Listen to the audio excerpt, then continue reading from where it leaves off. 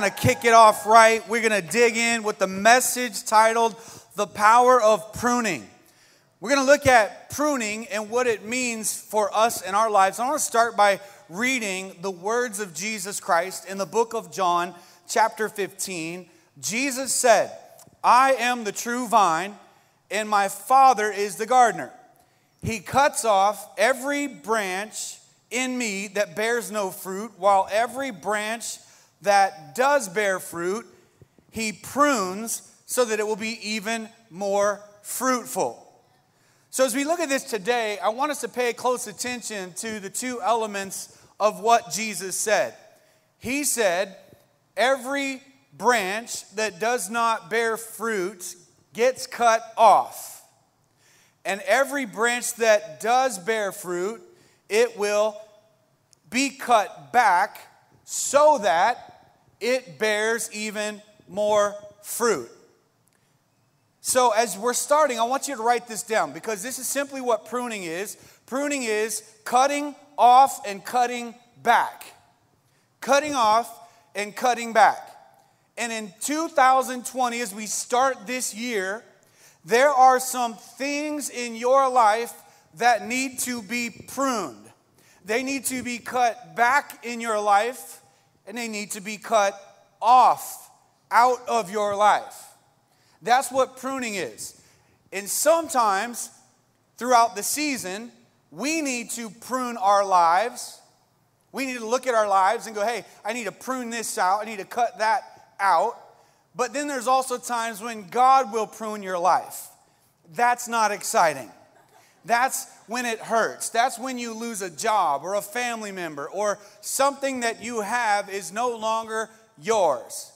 But when God prunes your life, I recommend not getting your fingers in the shears. Let God do what God needs to do. Pruning, and the purpose of pruning, is to become more productive and more fruitful. Write that down. That's the reason we do it. If I have a rose bush in my backyard, and I used to have a bunch of rose bushes, but I don't have any anymore. But I would go out and prune the rose bush, and you would find the dead branches, cut them off, and then there'd be some living branches that they were kind of hard to cut off because they were actually going to bloom and they were alive. But you knew that for the overall health of the rose bush, they had to be cut off. So there are some things in your life, not just dead branches. We all have some dead branches in our life that need to be cut off, but we also all have some living branches that aren't necessarily bad things, but they're not the best things that we need to prune out of our lives. And so I want to look in our outlines for a minute at 4 areas in our lives that we need to prune, that God wants to prune in our lives. Number 1, if you're taking notes, write this down. I need to prune my thought life. Our thoughts. We don't have to think everything that comes into our mind. We don't have to focus on it, meditate on it, be consumed by it. Just because it pops in your mind doesn't mean you have to continually think about it. So it is time to change what we think about in 2020. It is time to change how we think in 2020. In Proverbs, there's a verse in chapter 4, verse 23. These are the words of Solomon. He's the wisest man who ever lived. And he said, be careful how you think. Your life is shaped by your thoughts. Let's read that one out loud together. It's short and it's sweet. Here we go. Be careful how you think. Your life is shaped by your thoughts. One more time. Be careful how you think. Your life is shaped by your thoughts. It's true. What we think, we become. What we think, we end up doing. And so in the NIV, the New International Version, it says the same verse. It's just in a different translation. It says, above all else, guard your heart, for everything you do flows from it. Another translation says that it is the wellspring of life. So above all else, above everything in your entire work week, family week, emotional, capacity above all else that you guard your heart, guard your mind, because your mind shapes your life. Wouldn't it be great if in 2020 we could lop off, we could prune off all the fearful thoughts that we have? Some of you, you're afraid all the time. You worry all the time. Wouldn't it be great if you could cut out the insecure thoughts about yourself and replace them with confidence in Christ? Wouldn't it be great if we could replace all the greedy thoughts that we have with thoughts of generosity? Wouldn't it be great if we could replace all those thoughts of rejection and replace them with thoughts of acceptance? If we could cut out all the negative thoughts and replace them with positive thoughts. Well, the good news is we can. We can. Some people think that you can't change your thoughts, like they're just running wild and out of control. The initial thought might be. How many of you ever thought something really weird and you thought, dude, I am messed up for thinking that? Anybody? Like the other day I was driving down the road and a cat ran across and I thought, kill him, run him over. I know that's kind of messed up, but as we know, cats are of the devil. Wouldn't have been the worst thing in the world to do. Dogs are going to heaven. I was at the Clemson-Ohio State game. Clemson. I did the chapel for Clemson. And it was amazing. I was invited to do the Clemson chapel. Pastor Andre got invited to do Ohio State's. Before we went and did them, I said, may the better sermon win. But I was at the Clemson game, and there was this dude, he was just so drunk, like stumbling. I thought, trip him, see what happens. I literally had the thought, he's already looks like a fool, trip the dude and see how bad you can. I didn't keep thinking about it. I moved on. So you can change the channel of your mind. You can. It's like watching TV and you're flipping through the stations. I don't like scary movies. I never have, not as a teenager, not as a young adult. It's never been my thing. I've never really figured out why people like to see like scary movies. So I get on a scary movie. I don't have to stay and be like, whoa, I'm getting sucked into the vortex of something I don't want to watch. I don't do that. I change the channel. And the same is true with the thought. You can change the channel. You don't have to keep thinking about and focusing about those thoughts. Now, the problem with our thought life is this, is that they're habitual. The way we think is a habit that we've developed over our entire lifetime. Some of you think negatively by nature, or you're critical by nature. That is a learned thought process. You learned it. And you learned it over time. But the good news is we can relearn our thought patterns. We can relearn how to think. And it's important because what you're thinking about, it shapes your life. Proverbs 23, verse 7, Solomon said, for as he thinks in his heart, so is he. That's a good verse. It's totally true. As he thinks in his heart, so is he. What you think, you not only become what you think you are. Have you ever been around or met somebody that they are a beautiful person? They are physically like, woo! But they think they're ugly? I've been around. Have you ever been around somebody that's thin and they think they're fat? Most women in America. Have you ever been around somebody that's like overly confident and you're thinking like, why do you have that kind of confidence? You should not be that confident. But they think they are the man, right? You ever been around somebody that's just really heavy, blown out of shape, but they think they are just sexy as all get out? It's because what you think you are. What you think you become. And so he says, for as he thinks in his heart, so is he. Here's an important question to think about. If our life is shaped by our thoughts, what shapes our thoughts? Because if we're going to change what we think and how we think, we have to learn where it comes from.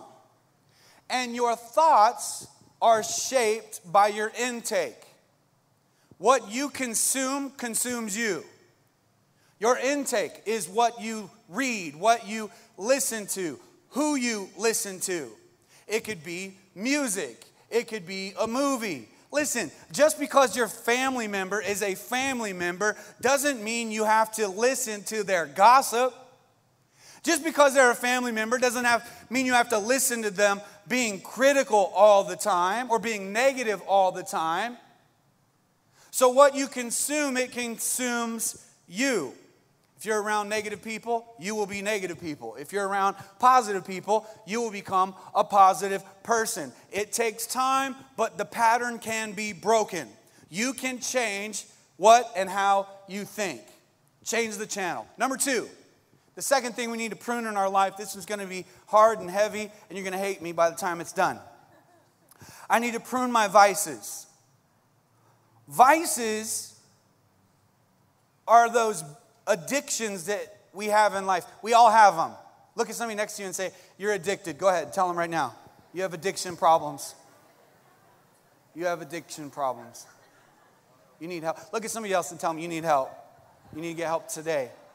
Don't wait.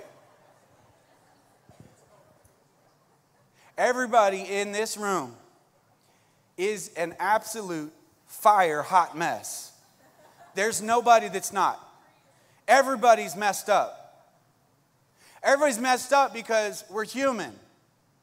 And because we're human, we're messed up. We're flawed. Completely flawed.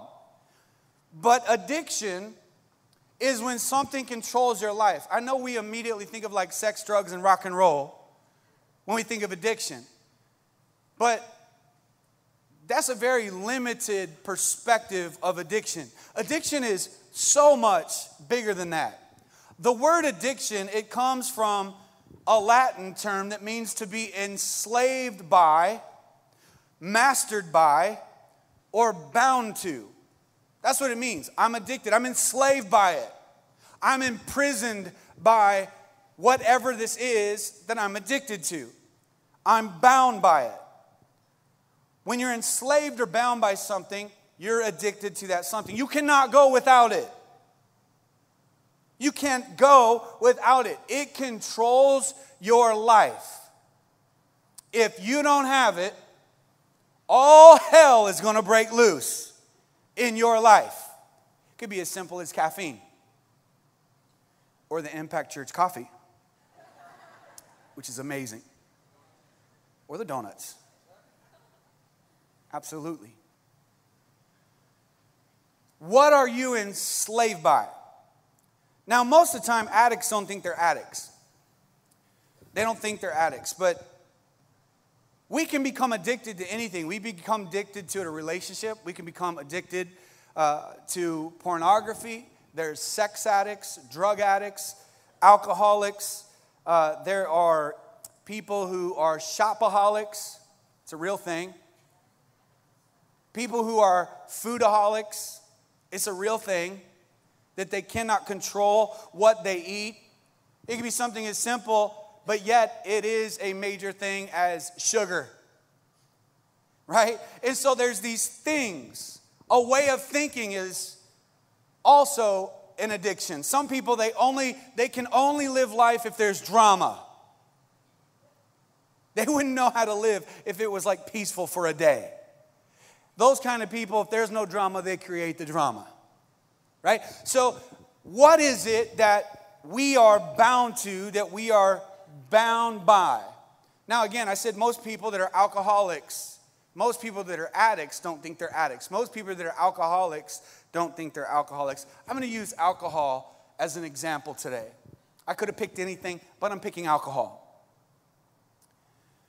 Some of you in here are addicted to alcohol. You're an alcoholic.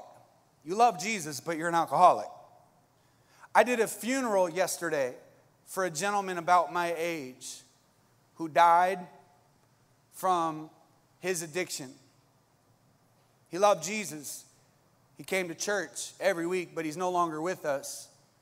because of his addiction, because of this life-controlling issue. Some of you are here, you're alcoholics. So let's just talk to you for a minute.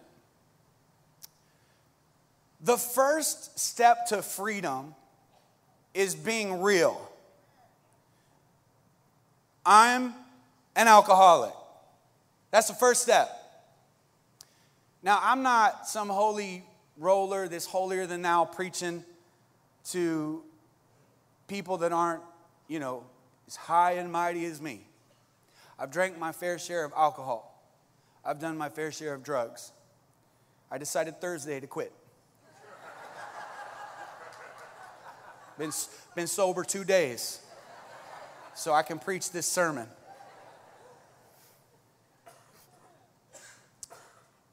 I don't drink alcohol. My wife doesn't.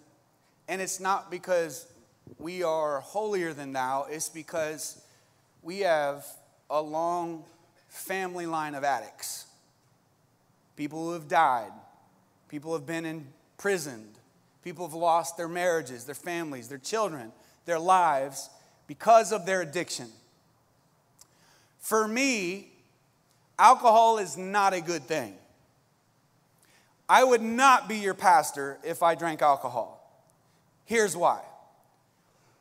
The Bible says, don't drink to get what? Drunk.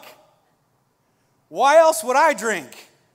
I mean, if I'm going to drink, that's who I am. I'm all in or nothing. You know what I'm saying? So if I asked everybody in here, I said, how many of you think the Bible says it's wrong to drink alcohol? How many of you think it's right to drink alcohol? It'd be a lot of you who say, yeah, I don't think it's okay. And there would be a lot of you that go, well, of course it's okay. I had, some champagne this morning with my eggs. I'm a little buzzed in church, So I understand. Okay, is it a sin to drink alcohol? Some people say yes. There's a lot of men and women of God around the world, religious leaders who know the word inside and out, who go, yes, it is a sin. And then there are some that go, well, no, it's not a sin. What the Bible calls sin is if you drink to get drunk. People go, well, Jesus had wine. But if you study the New Testament, the word wine is used 33 times. And some of those times it's fermented, and some of those times it's not fermented. So what's the right answer? The right answer is that it's different for everybody. Let me tell you why. It says don't drink to get drunk. Okay, let me ask this question. What is drunk?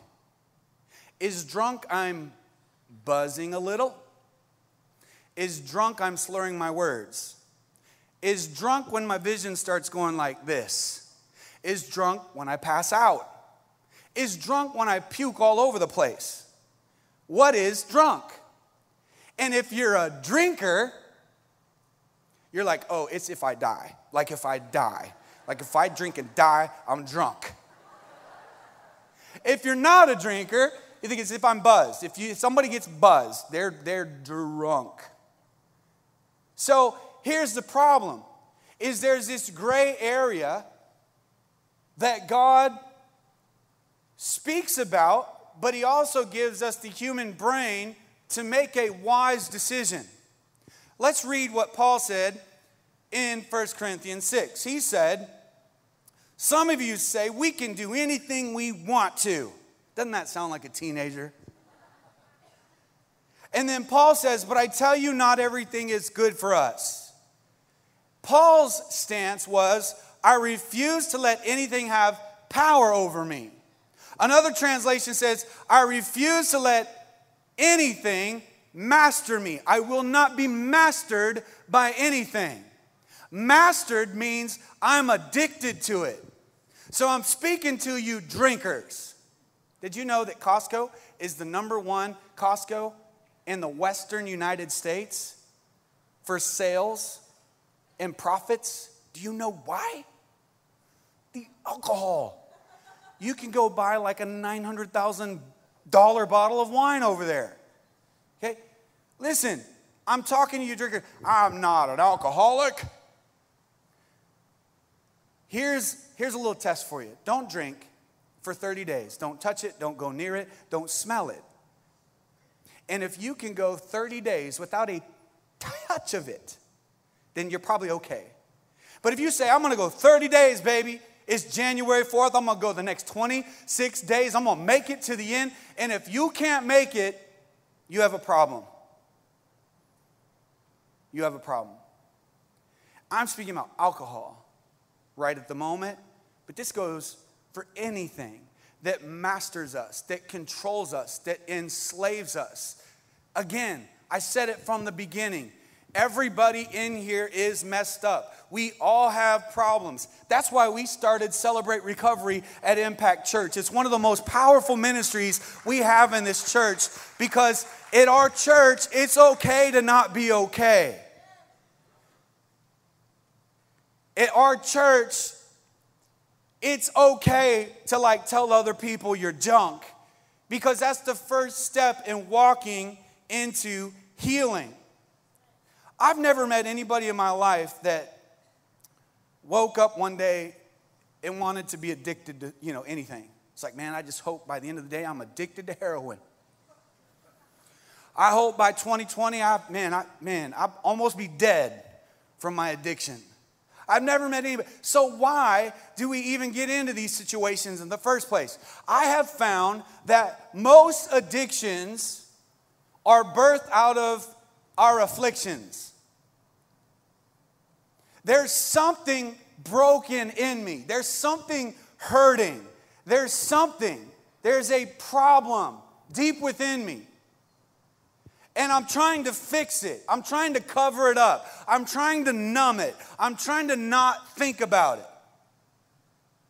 And because we're human, we look to all the broken answers to fix our broken problems. And what happens is I end up treating the symptom and not the problem. And so I feed this addiction. And I feed it, and I feed it, and I feed it.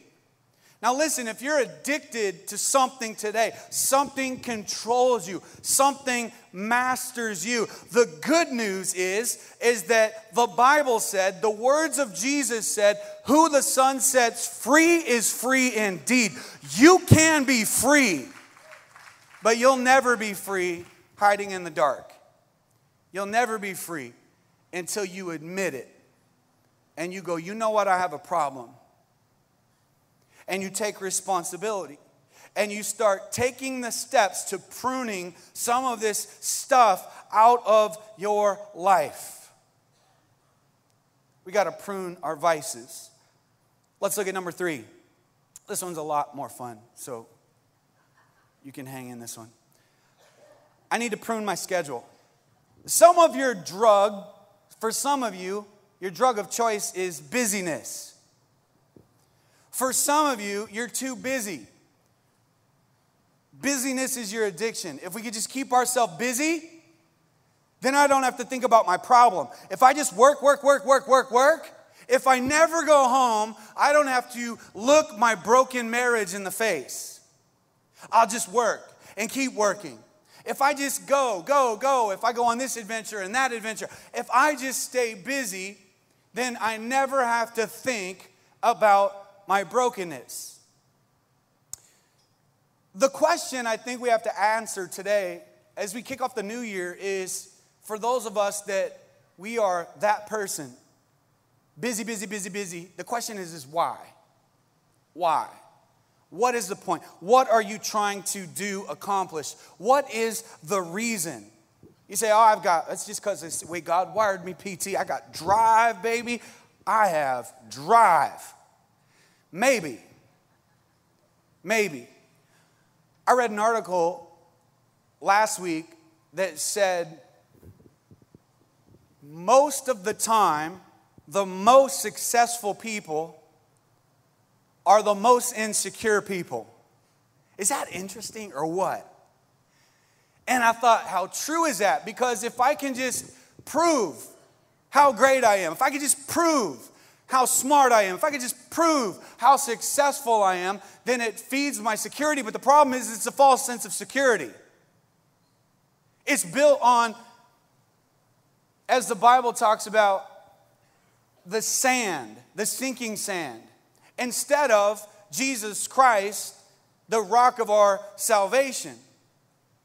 And so listen, as long as you confuse your worth with your work, you're always going to be busy. And so some of us, we just simply need to look at 2020 and look at our week, 7 days a week, and go, I need to prune out this out of my life, and I need to prune this back in my life. And some of those will be dead branches, and some of those will be living branches. Some of those, they're not bad things, they're just not great things. If you could look at your life week by week and go, here are the 10 things that are the most important things to me. Here are the 10 things. I've shared this illustration before, but it's an illustration of a professor talking to his students. And he has this jar and all these rocks, big rocks, medium-sized rocks, little rocks, sand. And he said, we're going to do a little illustration on priority. I want to volunteer to come up here and put all the rocks in the jar. And a student comes up and he starts filling the rocks up. Pretty soon, the jar is full, but there's all these rocks left over. Student says, it can't be done. Professor says, it can be done. Let me show you. And he starts by taking the biggest rocks and putting them in the jar. He takes the biggest one. Then he takes the medium-sized one, puts them in the jar. Then he takes the small one. Then he takes the bag of sand and pours it, and it all fits perfectly. So here's the question. What are the big rocks in your life? Those are supposed to go in first. What is the biggest rock? Say it out loud. 5 people. You're at church. You're at freaking church. And 5 people gave me the answer. What is the biggest rock? God. That's good. So we're making progress. So theologians in the making right now. Okay. So God is the biggest rock. I think we'd all agree. God is the biggest rock. But what happens more times than not is a day goes by and the biggest rock never got put in the jar. Because I was so busy putting all these other little rocks in the jar. Oh, I got to take my kids to school. I got to go to work. I got to pick them up. I got to take them to sports. I got to eat. I get to eat a couple times a day. I got to watch TV. I got to watch the game. Whatever it is. And then we go, man, the biggest rock, the most important thing in our lives, never made it in the jar. Let's take it week by week. What's the most important thing for every week? God. Oh, but man, it's Sunday. But man, I'm going to go jet skiing. I'm going to hit the lake. I'm going to barbecue. I'm going to watch some football. And then 52 calendar weekends go by and you went to church 13 times. But I'm in love with God. He's number one in my life. No, he's not. He's not. He's not. You guys come to church because you like that I keep it real, and sometimes I rip you guys new ones. And if it's your first time today and you don't like that, there's about 4 churches down the road. I can give you the names after church. If you want a sermon Eddie for the Christian Eddie. No, I'm just kidding. So what happens is, and it's not like it's intentional. It's not like, it's like, I'm just a bad person, man. I didn't go to church. No, it's not that. It's not that you don't love God. It's about prioritizing your life. It's about taking control of your calendar. It's about taking control of your schedule. It's about taking care of your priorities and taking control of them. What's the second biggest rock? The same 5 people. Family. Family. That's the second one. How many times does family not get put in that jar that day? I didn't spend any time with my kids. You know, I read an article that said the average amount of time that a father spends with his child is 7 minutes a day. Well, it's not that I don't love my child. I love my child, but I got to work, I got to this, I got to that, we got to, because we're putting all the other little rocks in the jar first. And it's a great illustration, and I want to ask you today, if you could say, man, what are the 10 rocks that really matter? Or what are the 5 rocks that really matter? And the rest of them, you go, that doesn't matter. That doesn't matter. That doesn't matter. I might have to say no to some good things that I do so I can say yes to some great things that I do. That is what God wants us to do. In Matthew 6:33, Jesus said these words. He said, seek first. It's not in your outline. Look at me. He said, seek first the kingdom of God and his righteousness, and then everything else will be added unto you. Make me first, I'll take care of you. Make me first, I'll take care of you. Make me first, I'll take care of you. Put me number one. God is a jealous God. It says in Exodus 20, he's a jealous God. He wants to be first in your life. He wants to be first. Not second, not third, not fifth. He wants to be number one. In the Bible, it likens our relationship with Jesus to a marriage. Could you imagine if I married Natalie and we said yes and we kissed and we went on our honeymoon and then I went out with like 3 other ladies every week, but then I came back on Sunday? Or I came back 13 Sundays a year? We're still married, right? I love you. It's such a great depiction because he says we are the bride of Christ in Ephesians 5. We're the bride of Christ. And it's such a great depiction of our relationship. He is a jealous God. He says in Exodus that you shall have no other gods before me. There are no other gods. There are no other real gods. What the heck does that mean? It means we make things first in front of God. Anything that's in front of God is a god. Anything that is in front of God is an idol. So, he wants to be first. We need to prune our schedules. Let's look at the fourth thing. I need to prune my relationships. Oh, this one's going to hurt worse than number 2. See, I give you an easy one and a hard one, an easy one, a hard one. Fun one and not so fun. Relationship. You know that some of you would grow like you've never grown before in your relationship with Jesus Christ if you'd cut the devil out of your life?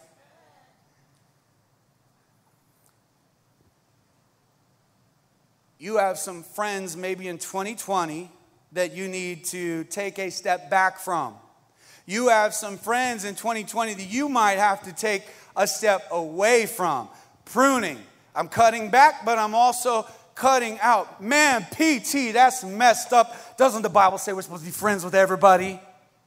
It does. But we're not supposed to be homies with everybody. Best friends. Equally yoked. We're not supposed to be yoked with everybody. So, the Word of God says, Paul said this, he said, do not be misled. He said, bad company corrupts good character. He's right. Bad company. It doesn't mean they're evil. They're just bad company because they are keeping you away from growing in Christ like you could be growing. So it's bad company. So, who are those people in your life that are keeping you from growing in Christ like you want to grow in Christ? Pruning our relationships. Now, I taught this a couple times last year, but everybody has 2 types of friends. We have casual friends and we have close friends. Everybody. Casual friends is a result of circumstance, right? You happen to be in my class. You happen to be an employee that works alongside. You're a colleague. You happen to be on my team. You happen to be in my family. I don't tell anyone you're a part of my family. I don't claim you because they're weird. Anybody have that family member? You're like, dear God, I hope nobody ever knows. They're so whacked out. If you're not raising your hand, it's probably you. You are the family member. And so they're a result of circumstance, but close friends are a result of choice. You choose them. You choose them. How do you choose them? How do you choose a spouse for life? Some of you are single in here today. I want to talk to you. How do you choose a spouse for life? Oh, I just hope they're good looking. They're kind. They don't need to bring sexy back. They already did. They look good. Okay, let me just say, I don't think God's going to want you to marry somebody that you think is butt ugly. You're not going to be like, well, he loves Jesus, but gosh, he's ugly. But, you know, God's going to give you a desire for them. But the Bible talks about being equally yoked. And I love this description because it was used a lot in Bible times. And the idea of being yoked was where you would take two oxen, put them together, and there was a board that went over the top of them, and it linked them together so that they could plow the fields stronger. They could do better together than they could by themselves. Here's what I've seen a lot. There's a girl who meets a guy. They like each other. They're physically attracted to each other. One of them doesn't believe in Jesus. One of them doesn't go to church. One of them doesn't think God is real. The other one loves Jesus and thinks God is real and have seen the power of God in their life. And they settle. And anytime you settle, you will pay a price. And I have sat with countless married couples where someone comes to me and says, I need prayer, PT, I don't know what to do. My husband is not a Christian. They don't want to go to church. They don't want to pray before we eat. They don't want to do a devotional at night with our children. I don't know what to do. And you know what my answer is? I can't help you. If I could rewind time and I could tell you kick them to the curb, that would be the answer. Because when you're unequally yoked, it's easy at first and it gets harder as it goes on. Harder and harder and harder. I know some of you think, well, I'm a missionary. I'll do some missionary dating. I'm going to win them to Jesus. You're not going to win them to Jesus. Find somebody who's already won to Jesus. Equally yoked. But it's not just about spouses. It's about our closest friends. I'm talking about growing in Christ. I'm talking about becoming spiritually mature. I'm talking about becoming everything that God wants you to become. If you want that in your life, then we have to look at some hard things in our life that we might need to prune off in our lives. Would you bow your heads with me? I'm going to close this in prayer today.